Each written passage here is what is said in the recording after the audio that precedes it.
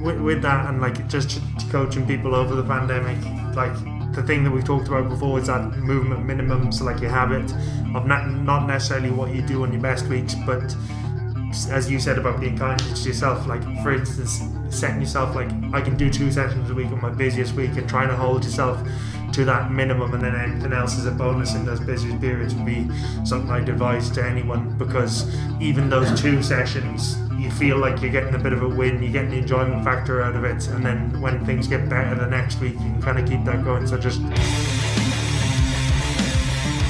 hello and welcome back to For Fit's Sake, the podcast by FFS Gyms. We took a bit of a COVID-induced hiatus for the last 14-15 months or so, but we're delighted to have the podcast back, and we're launching a new series. It's obviously been a crazy 18 months since we recorded, so the plan is for the team here at FFS to share some of our learnings, talk about the future, our training, what's happening in-house, and generally look at broader topics in the fitness industry. Before we get into that though, let me bring back in the main man, Ruds, on the mic. How are you, Ruds? I'm good, thanks. How are you? Excited to be back? Very excited to be back. It's been so good to see people in person again, to pick up some weights and just get back doing what we love, you know. So no, it's been brilliant. You do enjoy picking up some weights, and also another main man who's coming in, who's he's trying to secure a regular spot in the podcast, but this is very much probationary for now. We'll see what the feedback comes back like and if people are liking it or not. So Limerick's very own Mike South. Mikey, how you doing? I'm doing good. Thanks for having me, lads. You had a temporary slot in a couple of episodes over the last couple of years, so you know, what are you going to do differently this time to nail down your spot in the team? Well, I was the quiz master, if my memory serves me right, but hopefully some fresh ideas, a bit of a buzz, and just have a bit of fun. That's really what I'm going to bring to this whole thing. You're going to tell a good story about a ratchet set and assembling a rack during lockdown, so I think we'll save that for later on. We'll save that. That's going to be the height of it. So obviously, you know, we can't really go anywhere else except talking about the pandemic to kick this off, and I suppose what we've seen since we've got the gyms back open and had a lot more kind of customer interaction and talk to people face to face, same with our team. What's really stood out is obviously everyone's had very similar challenges, but within that there's been a lot of unique challenges that people have had to face and overcome themselves. So maybe just kick it off with you, Ruds, maybe from a psychological viewpoint, you know, what challenges did the last 18 months, lockdowns, the pandemic pose for you, and maybe how did you go about overcoming them? I think probably reflecting back, especially over the first 6 months, I was probably a lot more stressed than I necessarily thought. The probably stress was caused by obviously everything that's happening, but it's just that uncertainty about what's going to happen with the gym, what's happening with the wider world, and then so that was probably the biggest thing. I think probably reflecting back, certainly over the first 6 months, I was probably really stressed, but didn't necessarily know it that as much at the time, because you're kind of trying to get through it all, and then just that kind of uncertainty. But I think getting a bit more used to the fact that there's less certainty around and things are improving as well. So yeah, no, that's kind of been the biggest challenge certainly over the last year and a half.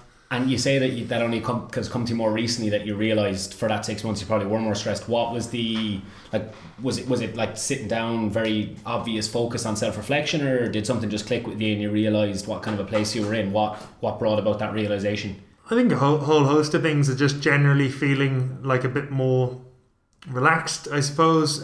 Sleep was better, so there was a time during the pandemic where I wasn't sleeping very well, night sweats, waking up regularly during the night, and then not even better, worse night sweats. You sweat generally, exactly, and generally not sleeping as well as I normally would, waking up during the night and staying awake, etc. So yeah, probably just those couple of things, but sometimes I suppose when you get to the other side of it a little bit, you're like, oh, whoa, I was probably really stressed then. But I think a big part of it as well for me was pretty much everyone you were dealing with was stressed.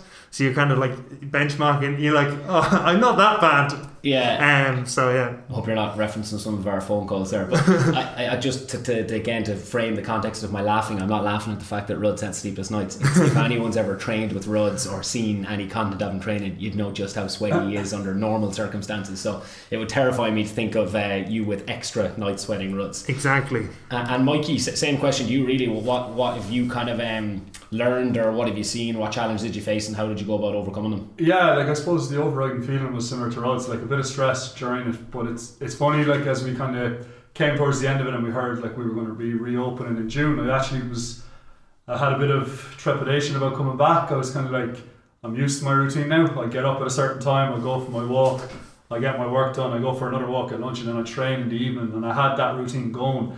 And I suppose I was like, geez, how am I going to adapt going back into the real world now? And is like, am I going to enjoy being in the gym again? I was asking myself all these questions, but I literally, the first morning I got back here, I was like, this is what I'm meant to be doing. Like, I'm meant to be in here. I'm meant to be seeing people face to face. Like, I just miss the interaction of being around people.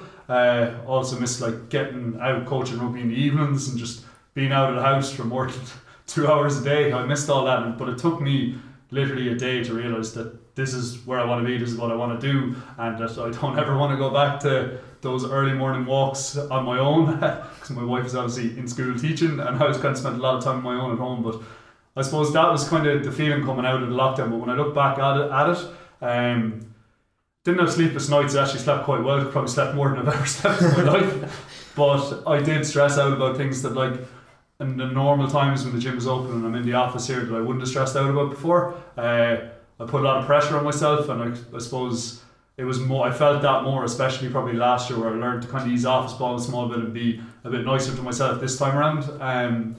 But yeah, I suppose it was just, I found myself when we came back after Christmas getting into a really good routine at home, and I was at, like I said, I was a bit kind of worried coming back at how I would adjust back to real life, but a couple of days in and I was like, this is exactly what I want to be doing every day, so it's brilliant. It's interesting, you kind of, two things you touch on. One is like that adaptation piece, how like we got used to it, like, and it's that thing about, getting back into the real world, that's change again. So it's kind of, how did you find, like, it sounds like you found a very good routine very quickly. Was that like intentional, or did it fall into place? Because look, you talked about your wife teaching. Like, a lot of people would have been in extreme isolation throughout those first couple of months of lockdown. They're living on their own, different things. So like, what were the key things to you in that period to kind of fill that, teachers, like, not 8 to 3 or 7 to 7 or whatever hours they're in there? What was the key for you? The key to me was just planning my weeks, and I made a kind of deal with myself coming into January when I knew we weren't coming back, that right, I'm going to sit down every Friday and I'm going to plan the next week. So I'm going to book in my training, I'm going to book in the time with my laptop, get all my calls that I need to do done, and try to just be ahead of things by Wednesday, and then I'm not going to be too stressed going into the weekend about trying to catch up with stuff. So to me, it was all about planning, and I found that the online classes and going out for a run, I was building them into my week. It's almost my number one thing. I'm going to train at this time on a Monday. I'm going to start my week right. So often I train on a Monday morning and I just get it done early, so I know I have that done, and it sets me up for the day. And then I'm building in my runs, and then in February I went away and I bought a bit of a weights rack. That's where the ratchet story comes in, for the best pizza kit I've ever bought. Had it assembled in no time, but that then became part of my routine as well. I could get back doing a bit of weightlifting as well, and I was building that into my week, and I was writing myself a program, and I was just a bit more involved with my training. I probably trained more than I've ever done in those kind of months, January to May. So to answer your question, it was just about planning my weeks out and knowing, right, you are going to be at home. You're not allowed to move outside of 5k of your house.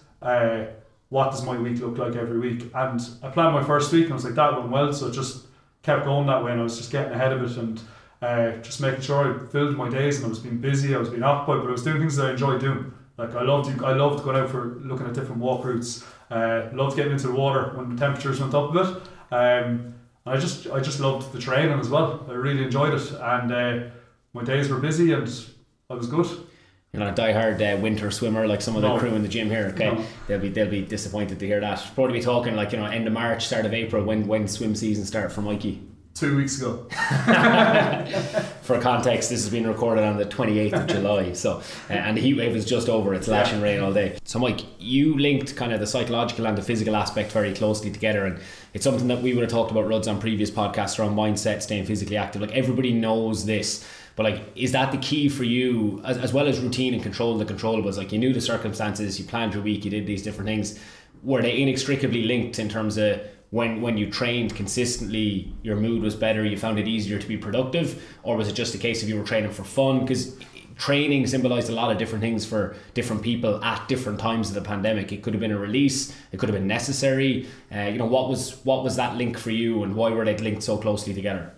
For me, it wasn't so much a release, it was just the joy I got out of it, and it set me up. So like I said a minute ago, I'd always try to get it done in the morning, because I really felt the days where I missed it. So for example, if I did have the odd bad night's sleep and I didn't get up and get into my class or get out for my run, that genuinely would have a bit of a knock-on effect, and I'd be thinking about doing the training, because I might have calls from 9 till 12, which means I can't train then if I've woke up a bit too late, and then I'd be thinking about it during the day, like I need to get this done, I need to get it done. And to me that was a bit of a worry, because like if I get held up at work, I won't get it done, and I've missed it in the morning, and then that just turns into a day for me where it's had I suppose not training has had a negative impact on my overall mood and probably my day, because it's on my mind. And so for me it set me up for the day. It genuinely, like, it was the precursor to every day. I would work harder, I'd be more productive, I'd get more done, I'd be energized. That was probably the big thing. I felt the mornings I didn't train, I was probably getting into the laptop or sitting down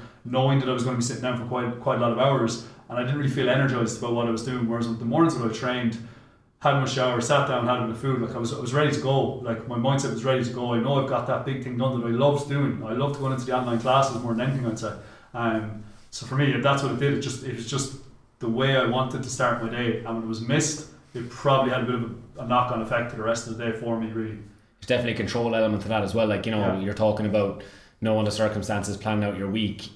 Like with so many distractions, like especially for our coaches and our staff, going for, like, our industry is affected, every industry is affected, but it's a very juxtaposed position for our coaches to find themselves in, working in a gym 8 to 10, 12 hours a day, where it's, you know, face to face, very close contact interaction, to sitting down all day at a screen or, you know, stand up desk or whatever it is. But that's a huge transition. You know, our guys might have spent a couple of hours a day max at a laptop, and it's generally broken up into 10-15 minute slots where you're taking notes or programming, to now 6 to 8 hours in front of a screen. So I think that's definitely something that I can see how it could slip away from you pretty quickly if you didn't get it done. And Rhodes, is similar for you then? What I suppose physical challenges did you face throughout the whole scenario? Really similar to Mike in terms of my reasons for training, and I have been really consistent ever since the start of the pandemic. I would have done 5 sessions a week every week of something. It changed during the pandemic, but like the online classes were great for me as well. One, not necessarily doing exactly what you like to do and like just doing the exercises you're good at, so doing a well-rounded program was certainly helpful. But the thing I miss is just people, so like keeping connected to people in the gym. So like popping into those online classes, you'd see all the members and see the coaches. So like even though you couldn't see people in person, for me that was really big, of being able to see people and stay in touch that way. And then same as you, just it's something I enjoy. It's the reason I got into doing this. I enjoy training and I enjoy helping people. So they were kind of my main reasons for doing it, and it definitely did help me throughout the whole pandemic. Of something I do it in the mornings for the most part as well, same as yourself, and you just feel really good for the morning, have a shower, start your day. So yeah, how about yourself? Like similar, probably a hybrid of the two of you guys. Like I would have found definitely walks in the morning and stuff, spending some time with my wife, just getting out talking. Like, you know, the stress of the whole thing was huge for everybody, you know, like you talked about earlier, it's like the business, what's going to happen. Mostly people, you know, really worried about people within our team and trying to help them and make sure that, you know, we could do all we could as a business, and trying to help our members, you know, put people first like we always try to do. And that was what caused the most amount of stress, because there are things we can't control. We can't control how other people feel, how they perceive circumstances, what mood they're in. You know, no matter how much we try and help and be supportive, we can't really change those things. We can just be there and listen. So that was very tough, because you're very disconnected, not around people as much. So one of the best bits of advice I got at the start of the whole pandemic was just to talk. People who know me know I don't really have an issue talking generally anyway, but like I found just calling people, like I had like 10 people who I would call, you know, every 2 to 3 days, you know, and that they could be any time. So like I'd finish college lectures in the evening at like 9:30, 10 o'clock, and I'd go for a run then, you know, after sitting at a computer all evening. I'd need to clear my head, and I'd call TK. I hope you're listening in Vancouver. You know, I'd call TK at 1 o'clock in the morning because he's up and he's about. It was just that weird time in the first sort of 6 to 12 weeks. You all right, Mikey? Yeah, all good. Not a COVID related cough? 100% not. Okay, very good. You know, like I found that really useful to help me deal with things at the start. So kind of getting out, walking, running while talking to people helped me to just keep my mind fresh and my body fresh. But it wasn't easy. You know, I found training really tough at the start. I found it like very hard to motivate myself to get into the online classes. Like, you know, you both said it was kind of the best part of your day. I didn't really enjoy it that much. I found it very tough, you know, in the apartment to get myself up to do it. But it was seeing the people that that's what got me through it. It wasn't like I can't wait to go train online. I do it 2 to 3 times a week to see people, you know, and then it was running really was the big thing, just to get out and, you know, use that hour while I'm running to call people and talk to people, friends, family, and just bounce ideas off people and have different voices to lend their opinions on how we can deal with things. So definitely the two are inextricably linked. I know there's weeks where I didn't train that much. If college was getting heavy or things were getting heavy with work, you know, you just don't feel great, you're not in a good headspace. So definitely, to Mikey's point, trying to get it in and become a really good part of your routine. But you know, it wasn't easy, you know. With that, and like just coaching people over the pandemic, like the thing that we've talked about before is that movement minimum. So like your habit of not necessarily what you do on your best weeks, but as you said about being kind to yourself, like for instance, setting yourself like, I can do 2 sessions a week on my busiest week, and trying to hold yourself to that minimum, and then anything else is a bonus in those busiest periods would be something I'd advise to anyone, because even those 2 sessions, you feel like you're getting a bit of a win, you're getting the enjoyment factor out of it, and then when things get better the next week, you can kind of keep that going. So just a little tip for anyone out there: set a minimum and focus on that when you're busy, as opposed to setting maximums, because then we can feel like, oh, I normally do 5, I can't get 5 in, I'll just wait until next week. But yeah, that would be a good tip for people on that. Yeah, I think it's interesting, like we've talked about sort of some of the challenges, like we'd need a couple of extra hours to discuss all of the challenges that we probably each had, but I think even, you know, we're 3 very similar guys, we work very closely together, we talk to each other literally every day during the pandemic, but you know, we still all had a very different perception of how things were going and how things were actually affecting us in our own lives. So I think that's something that's really interesting for people to listen, is that like, even though you have a really good support structure and a lot of friends around you, like you still can feel isolated and find, you know, just because you're, you know, Mikey, you're talking about loving those online classes, I'm talking about finding them hard. Yeah. Like people can feel different, and that's okay. You know, you don't have to look, I don't have to look at Mike, and Mike gets on a management call and he's like, did the class this morning, loved it, feeling great for the day. And I'm like, okay, I couldn't get myself up to get into the class. I look at Mike and I go, that's great, I'm happy for Mike, you know, instead of looking at Mike going, why don't I feel happy, you know, why isn't it good for me? And I think that's just important for people to understand, that like, don't look at other people and kind of think, I need to go train loads because that makes that guy happy. Like what I said to myself, and I know I said this to both of you very quickly, it's like that one thing about talk to everyone after a week, and just like reflecting and thinking where this is going to go. I said to myself, like every single day, I'm going to do something that makes me laugh. You know, that was it. That was my rule for like 3 months, was like, I don't care what it is. Like some days it was watch a movie. You know, I could watch a movie at 2:00 in the afternoon. It would be get my work done. You know, but laugh became smile, and smile became be happy. So in order to be happy, it would be get my assignment done by Friday so I can enjoy the weekend. And it changed, but it all started with that first few weeks of do something that makes you laugh. And it could be anything, you know, call a friend, watch a movie, then smile. It could be go get a burger, it could be cook a healthy meal. It was always different, it was never one thing. But like small kind of things like that really helped me to ignore the noise that was going on around me, to not compare myself to even, you know, you lads who were in my closest circle of friends, just focus on me and my family and that kind of immediate circle. So it's kind of, you know, don't listen to this and be like, oh, of course those lads enjoyed training, they loved it, it was easy for them. You know, everyone has their challenges, and it's okay to have different ones. You don't have to look at other people and feel like I should feel like that guy or that girl. So I suppose on that then, like for you, Rods, what's the biggest thing coming out of the back of this? Like hopefully we're out the back of it, hopefully we don't find ourselves in this situation again, but like what's the biggest learning just from like a general perspective in life thing, you know, not specific to training or mindset? Like what's the biggest thing you've learned and that would help to maybe change the way you go about your business or go about leading your life for the immediate future? I don't think it's necessarily one big shift. The 2 big things is gratitude. So like gratitude for all the things that you couldn't do during the pandemic that you love doing, whether it's coming in, training in the gym with people, whether it's catching up for food or drinks with people, even shaking hands. Like I can't wait at some stage to shake hands with people. So gratitude would be one of them. And then the second bit is like resiliency. That, you know, like we made it through that time, and I know I made it through that time. So like they're probably the 2 big things for me, is gratitude and resiliency. Mikey? Yeah, like it has been grateful for everything that we're now able to do. I know we're not fully out of it yet, but being able to see people face to face, like I didn't realise, like I said at the start of this conversation, how much I actually missed being around people. I know given most circumstances we're still socially distanced, but I actually genuinely missed it. I realised I'm actually a people person. I thought I liked my own company, but I don't. I need to be around people, even if it's on a golf course, at work, wherever it is. I miss that a lot, and I'm very grateful to have that opportunity again, to be in a job as well where I get to be around people every day. The other thing I learned, I suppose, going forward is like just to stop putting myself under crazy pressure. I know Rory, you might have talked recently, and like you're like, tomorrow's a new day. Like, just do what you can today, and like tomorrow is a new day. If there's something you're struggling to get over in one day, just go to bed that night. Tomorrow's a new day. If you can't fix it that day, like nothing is that bad. We can get through something. We can fix it. So I used to put myself under.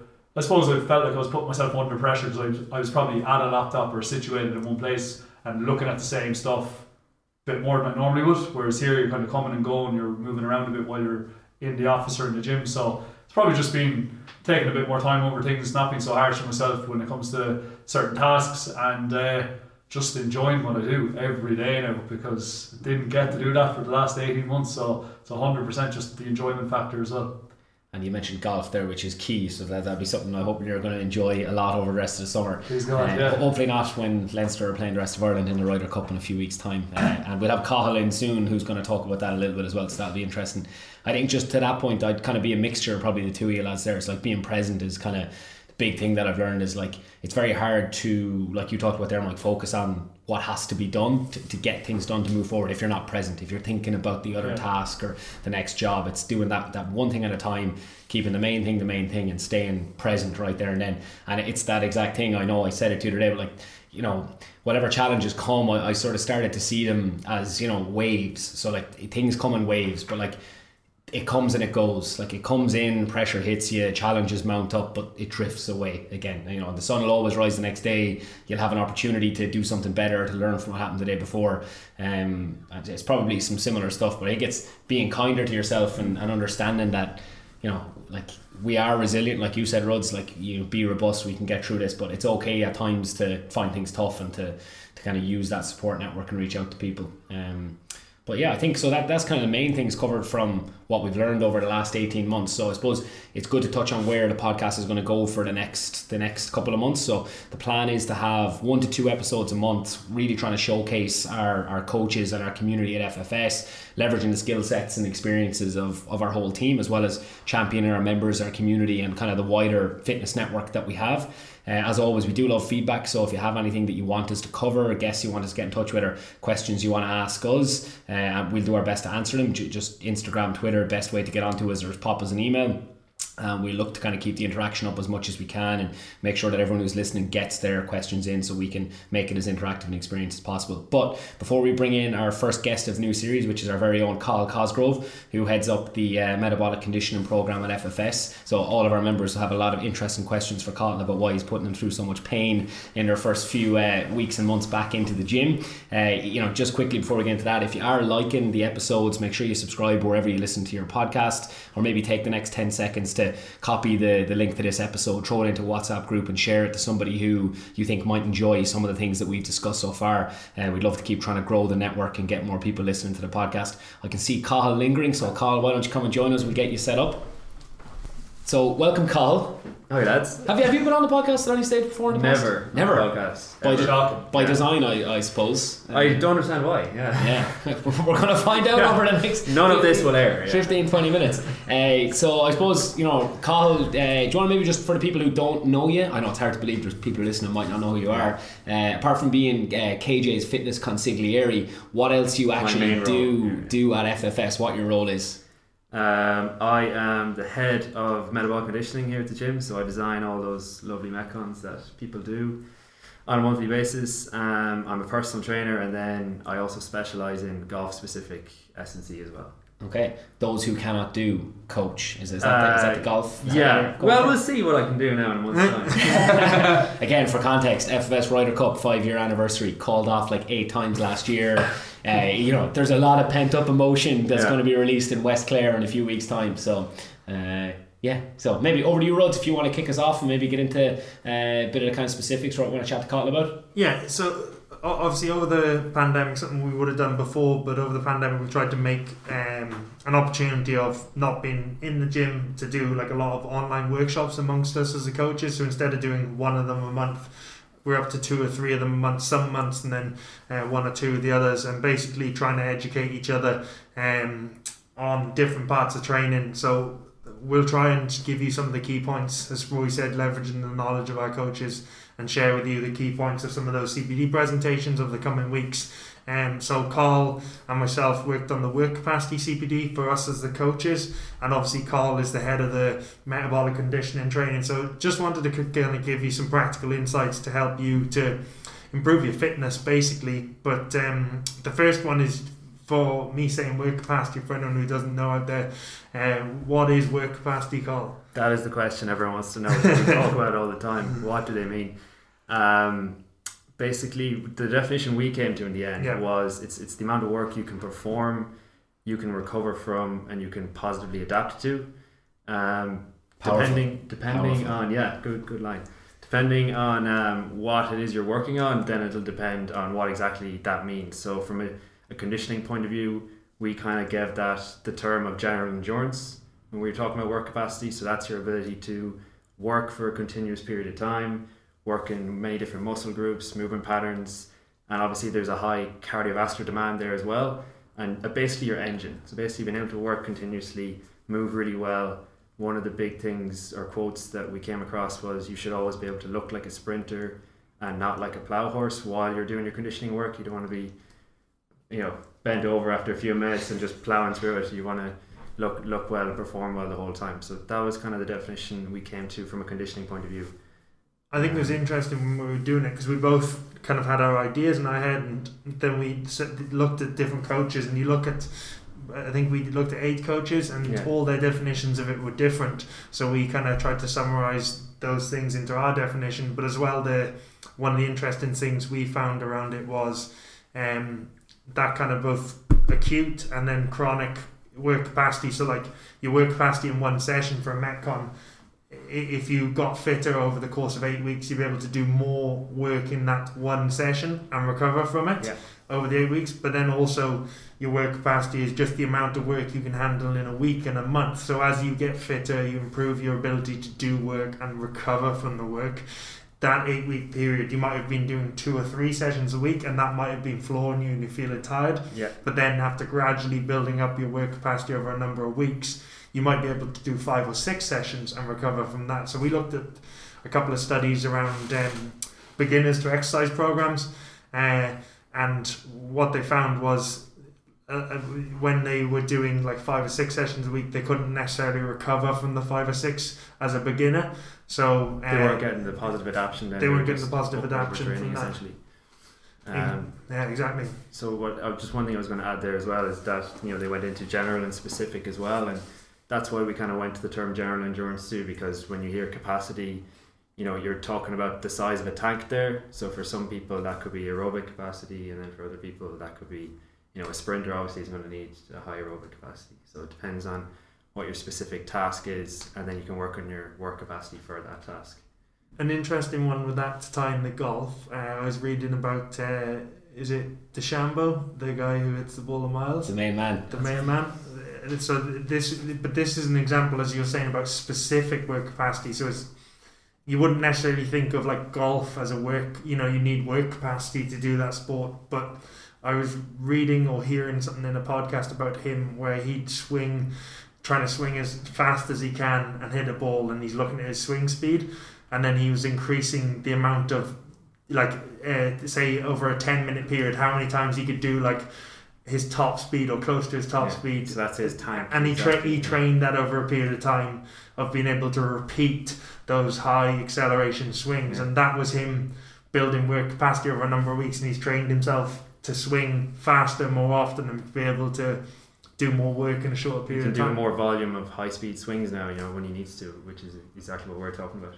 Yeah, what's interesting, I suppose, to that specific example, like with him and talk about that specificity, he had to build that speed first. So the whole principle around that is get the speed, then learn to manage the load of the speed, and then finally control the speed. So like, you know, he's been heavily criticised for hitting the ball all over the planet because he's got this speed he can't control, but that was always part of his plan. Get the speed first, do those sessions like you're talking about, like he does Tuesday range sessions before everyone, he does that 10 minutes. How many of these, once his swing speed starts to drop, he knows he's maxing out in his capacity, he needs a bit more recovery.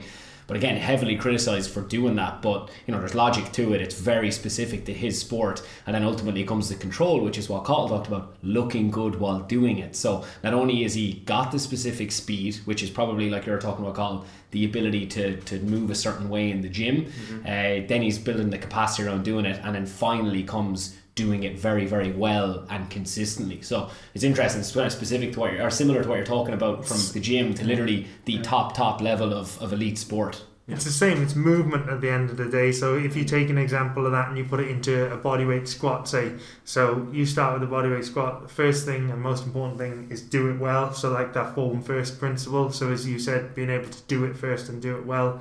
Then the second thing is, for us, if we were programming for that, you just gradually build up over weeks and months the amount of sets someone's doing or the amount of reps, or you might drop rest periods. There's so many ways that you could increase the amount of bodyweight squats someone did in the workout, and then you could increase the intensity then, where you might add a weight to it or you might add a pause to that. And then the last piece then would be taking it into a far more challenging demand. Once they've got all that, they've built the capacity, they've built the tolerance to do it, and then trying to be able to repeat it perfectly at quite a challenging demand. But it takes time to get there, same as the golf example. You're not going to be able to come in on day one and be able to do a lot of weighted squats really well and tolerate that well. So I think it applies across every movement, really, doesn't it? It's basically just building the volume that you can tolerate. That's the key message, I guess. Like for him, it's those high speed swings, like how much of that can he tolerate, and then when he needs on the course for that one all out controlled but powerful swing, he's done all that volume to be able to do that. Like for someone in a practical sense in our gym, it's, you know, we talked about it'd be someone doing 3 sets of 5 reps, and then they might, to try and increase their capacity, add one more set of just 2 reps, and then they build that up to eventually 4 sets of 5 reps. But when they strip that back again to 3 sets of 3, their strength is going to have gone up. They're going to be able to, because they increased the volume at that weight, now their capacity has gone up, so when they strip it back down, they can tolerate more load. And that's a really simple one for us to describe to people. And the ones we were using, because like over lockdown, when we were programming for people online, this is one of the challenges for programming for personal training clients online. So normally you have a gym and you could just increase the load on the bar, but then a lot of the people that we were programming for, that we were all training, they had 1 or 2 bits of kit, so like 1 or 2 kettlebells or 1 or 2 dumbbells. So now you can't necessarily progress it as much by just adding weight. So then you as you said, you might increase the number of sets, then you might increase the number of reps, and then you might bring it back and move up to the heavier weight. So in terms of what you spoke about, Rory, about learnings from the lockdown, that was probably a really good learning for us, was basically being able to program with less and be able to do more with less. And then now you come back with a few more options. There's different ways that we can build work capacity that isn't necessarily just add more weight. Or I think all that strength work for the people that stuck with it throughout the lockdown, like the body weight stuff, like I definitely noticed in people when they came back into the gym doing like that high rep, lots of sets, EDT style training maybe, when they came back in and they were just doing their 3 sets again, you know, they benefit so much from doing that months of, you know, a lot of bodyweight work, a lot of stability work, high volume, high reps. When they came back in and stripped it back down, they were much better and probably got their strength back a lot quicker because of it, with their heavyweights too. And that's really, because the thing I was going to ask you is, why is it important? That's probably the real value in my mind of work capacity, is, as you said, it allows you to be a better platform to do everything. Lays the foundation. It lays the foundation. Exactly. And also it makes you more robust as well, because if you can recover more from what you're doing, then you're able to train again. Whereas if you're not recovering from the work you do, you can't train as much, basically. The question I was going to ask is, like, work capacity as a principle, like, why did that become so important? Because obviously you're heading up the Metcon program, and when we went online, like, one of our core values here is to be adaptable. Do you want to talk maybe around how when it went from, like, we can't really do strict high intensity interval training at home, people don't have access to cardio kit, you can't do burpees every single day in session. So, you know, what were the conversations like around that inception of the concept of work capacity? As obviously we're talking now about its evolution and how it'll play a role in the gym going forward, but do you want to take us back to what those conversations were like, probably March 2020? Yeah, I have a good memory, luckily, well, me and Ruds just, I think, got on a phone call and we put it all out in front of us and said, okay, look, these are things we can't do, obviously, with lockdown. We're going to be training at home. But it was basically picking out the things we can do and what we can get better at, and let's double down on getting better at that. So you can still build an engine from home, you know, with very minimal equipment. You know, we can do loads of different movement patterns, loads of bodyweight work. We can pair exercises together to make them harder. We can do all those things so that when people come back into the gym, they've gotten better at something, which in this case we called the class work capacity, because that's, you know, really catchy name for a conditioning class, but it was basically because that's what we thought we were going to work on for those months, and I think it's safe to say we did. Like, people were saying to us all the time, like, those classes were really hard. They were different than just your HIIT work maybe on the machines in here. They were, you know, 7-8 minute blocks of work doing lots of different movement patterns at home, and they were hard as hell, and I think people got great benefit out of them. Sweaty sessions. Yeah, for me, I suppose, since I came back and talking to people, because like I know we were chatting about it a while ago, but I've done an awful lot of the online classes, especially the work capacity, and it's funny, you don't really look at the screen and see who's up there. You only see it when the coach is demoing the exercise, but when you're working, you're not looking ahead of you, you're just tipping away. But when we came back here, the people I would have noticed online, their overriding opinion was they got better at something. So they used to say to me, my lunge is now much better, or my squat depth is way better. And they didn't have weights, they didn't have any equipment, they were just doing work capacities, relative strength, and they were just following the instruction, but they've certainly gotten better. That's what they were saying, was 1 or 2 movements have gotten better. They felt good coming back into the gym. There wasn't real fear about going into a Metcon, because they felt like their body was in a good place. They had done 2 or 3 sessions a week. They've been out getting their steps up. So that's what, I suppose, the feedback I was getting from people who I'd seen online and coming back into Metcons, which I coach here in 34, that they were moving a bit better, and that they didn't fall off. They felt like they were at a really good level coming back into the gym as well. Yeah, and probably like a lot less like injuries and stuff as well when people come back in, because they did so much bodyweight work. You know, you talk about robustness, but if you're doing lots of things that's on the floor-based movement, you know, so good for your hip and your shoulder stability. You know, when people come back in here and they are maybe using weights again at a higher intensity, you know, they definitely got huge benefit from that as well, doing all that floor-based movement. The robustness is the big point I was going to touch on there. Like, if you're able to do these, you know, in a 45-minute work capacity session, some of those sessions had like over 30 minutes of working volume in them. It's like, you know, being able to do that with really good form first, one of the main principles of the way we train people, like, that's going to carry over to every type of training that you do in the gym, whether it's running, like anything. If you're able to sustain that level of movement, build that engine, the confidence that gives you going into any setting is huge. And you've kind of seen that even like we're back playing tag rugby and stuff now, and you know, it's great fun getting out. There's always tweaks, there's always hammies, there's always Cahill, actually, new man.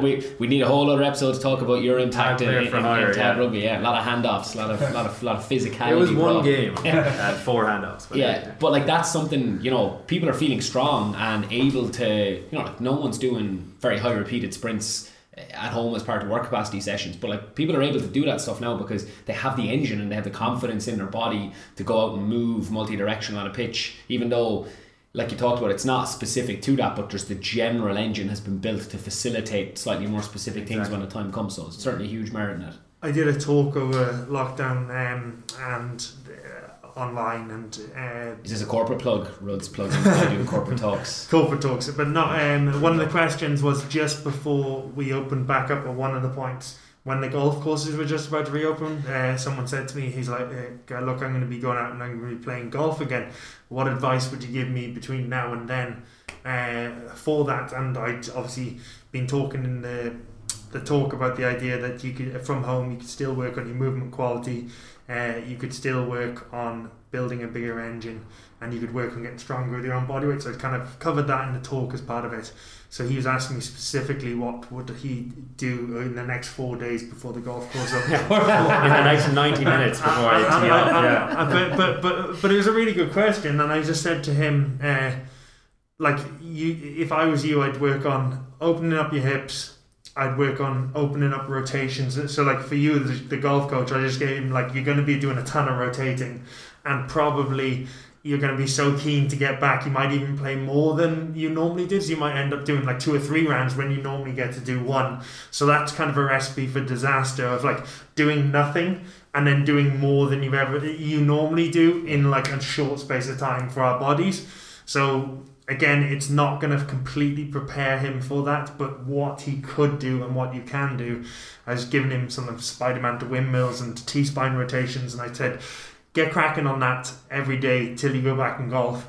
And then when you go golfing, try and resist the urge to go back and play 2 or 3 rounds in the first week. Try and do a There's couple. no way he listened to that. He probably went for it. But best advice would have been, like build into it. You maybe do a 9-hole and an 18 the first week, and then you maybe do two 18 holes. I know golf doesn't sound like it's hard on the body, but it's a lot harder than people think, isn't it? It's so hard. Like, we've all had soreness from golf at some stage, but like, people only recently see golfers as athletes, but when you think about what they're doing, what they need, particularly if you're at a reasonably good level, you need huge hip mobility, thoracic mobility, stability of the lower body. Then you want to have power, because everyone wants to hit the ball further, so you need to be able to develop lower body power. You need to have all those physical things. But yeah, people see it as very much a sport of kind of all men play and good hand-eye coordination, but there's so much physical requirements for it.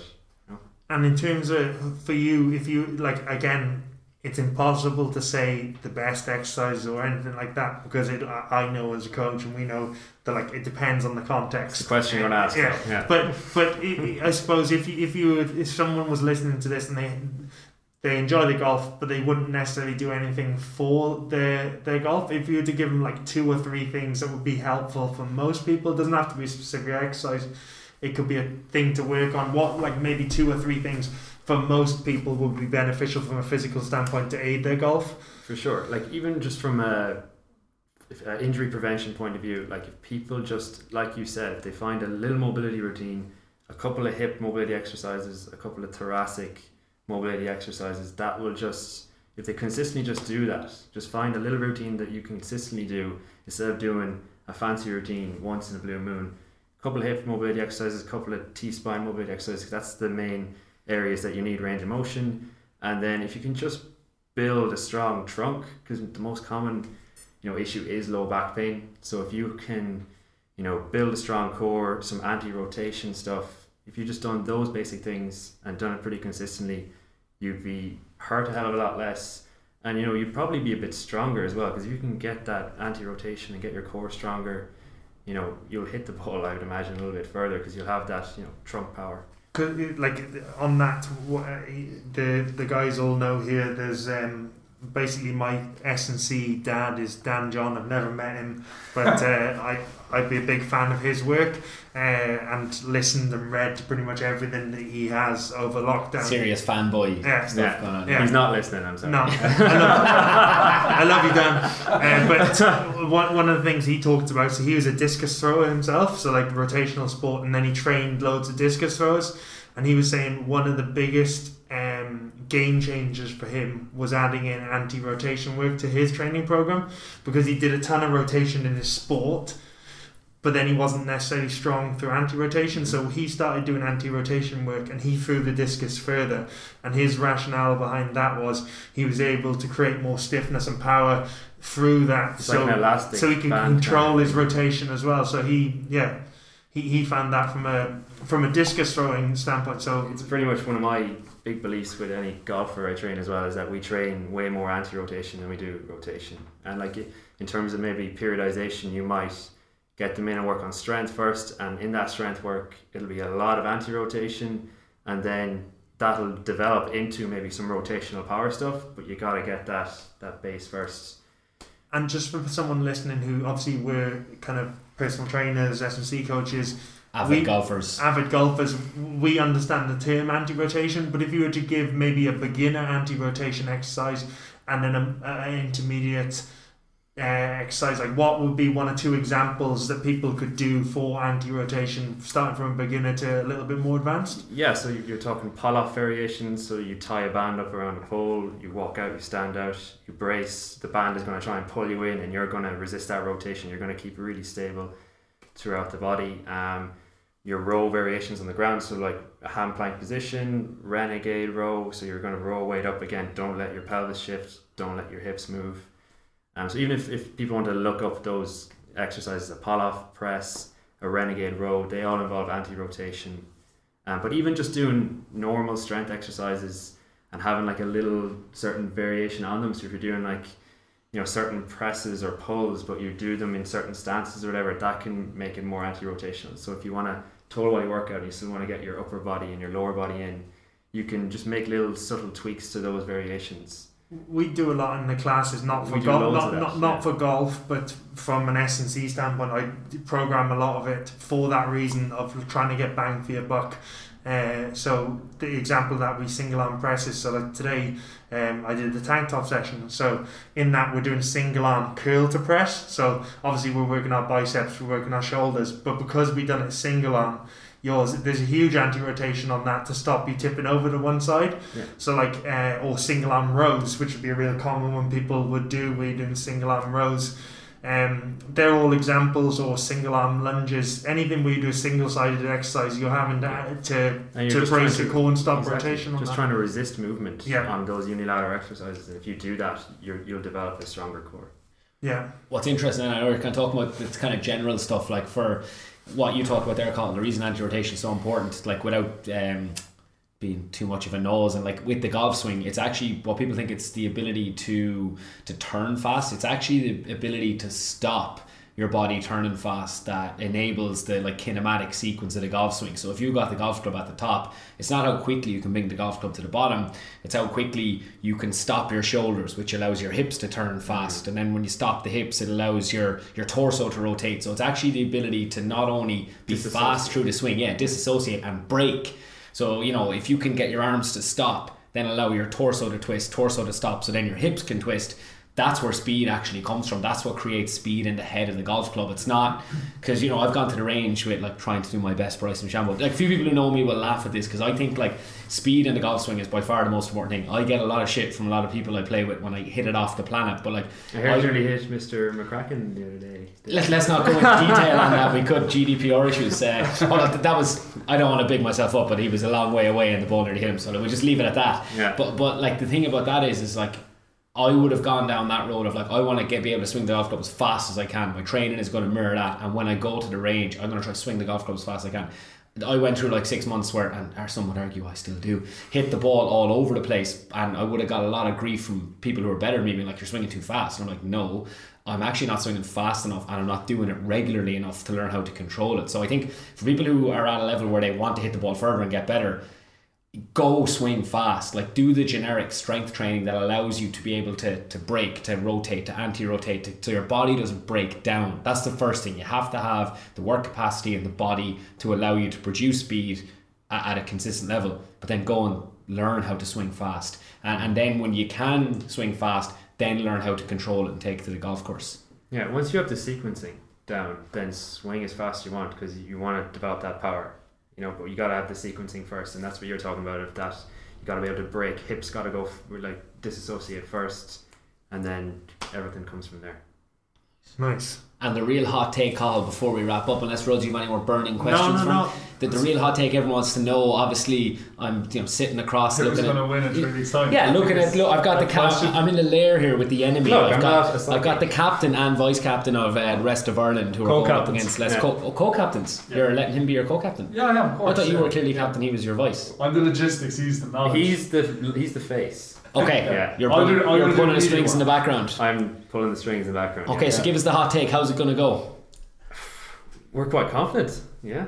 How are you feeling about it? I don't want to talk about me. Yeah, you know, you look quite anxious about it over I'm there, ready to go. I've got a lot of speed. We just talked about my speed. We're ready to rock. But again, we'll probably try and throw up some. Anyone who doesn't, if you want to join our golf society, get in touch with us. We've got very active golf society in the gym. We do 4 majors a year. Ryder Cup. We go away for 2 or 3 nights. There's like I said, going to hopefully be the event of the last 18 months because there's a lot of pent up, shall we say, eagerness to play golf, to be around each other. You know, hopefully everyone's going to be kind of vaccinated by then. A lot of crack, might be some pints flowing, who knows. 1 or but 2. yeah, it's going to be a great thing to look forward to. And I think Cathal obviously I wish you guys the best of luck is all I can say. And if you can, assume you're training your whole team up in line with what you're talking about there, they're all going to be doing their warm-ups before. Is that what we should expect at the range? You've got everyone drilled well? I don't want to give anything. Okay. You were great. But the answer is no. A great guest up until now.